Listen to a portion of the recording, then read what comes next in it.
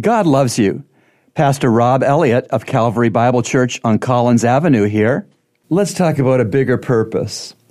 2 Corinthians 4, verse 15. For all things are for your sakes, that the grace which is spreading to more and more people may cause the giving of thanks to abound to the glory of God. In the verses which are previous to this verse which I have just read, they make reference to Paul's tremendous suffering simply because he loved and served the Lord Jesus.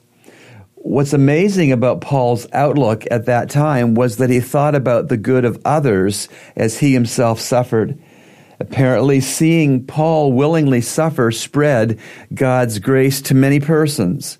And when God's grace spread, many persons gave thanks to God, and this saw God glorified on a big scale. With God's help, the next time you suffer, see it as a way to spread God's grace to others and a way to boost thanks to God and a way to cause glory to go to God. Remember, God loves you, and He's proven it with Jesus' cross. Today's encouragement has been brought to you by the Christian Counseling Center located at number 58 Collins Avenue. To reach the center, call us at 323-7000.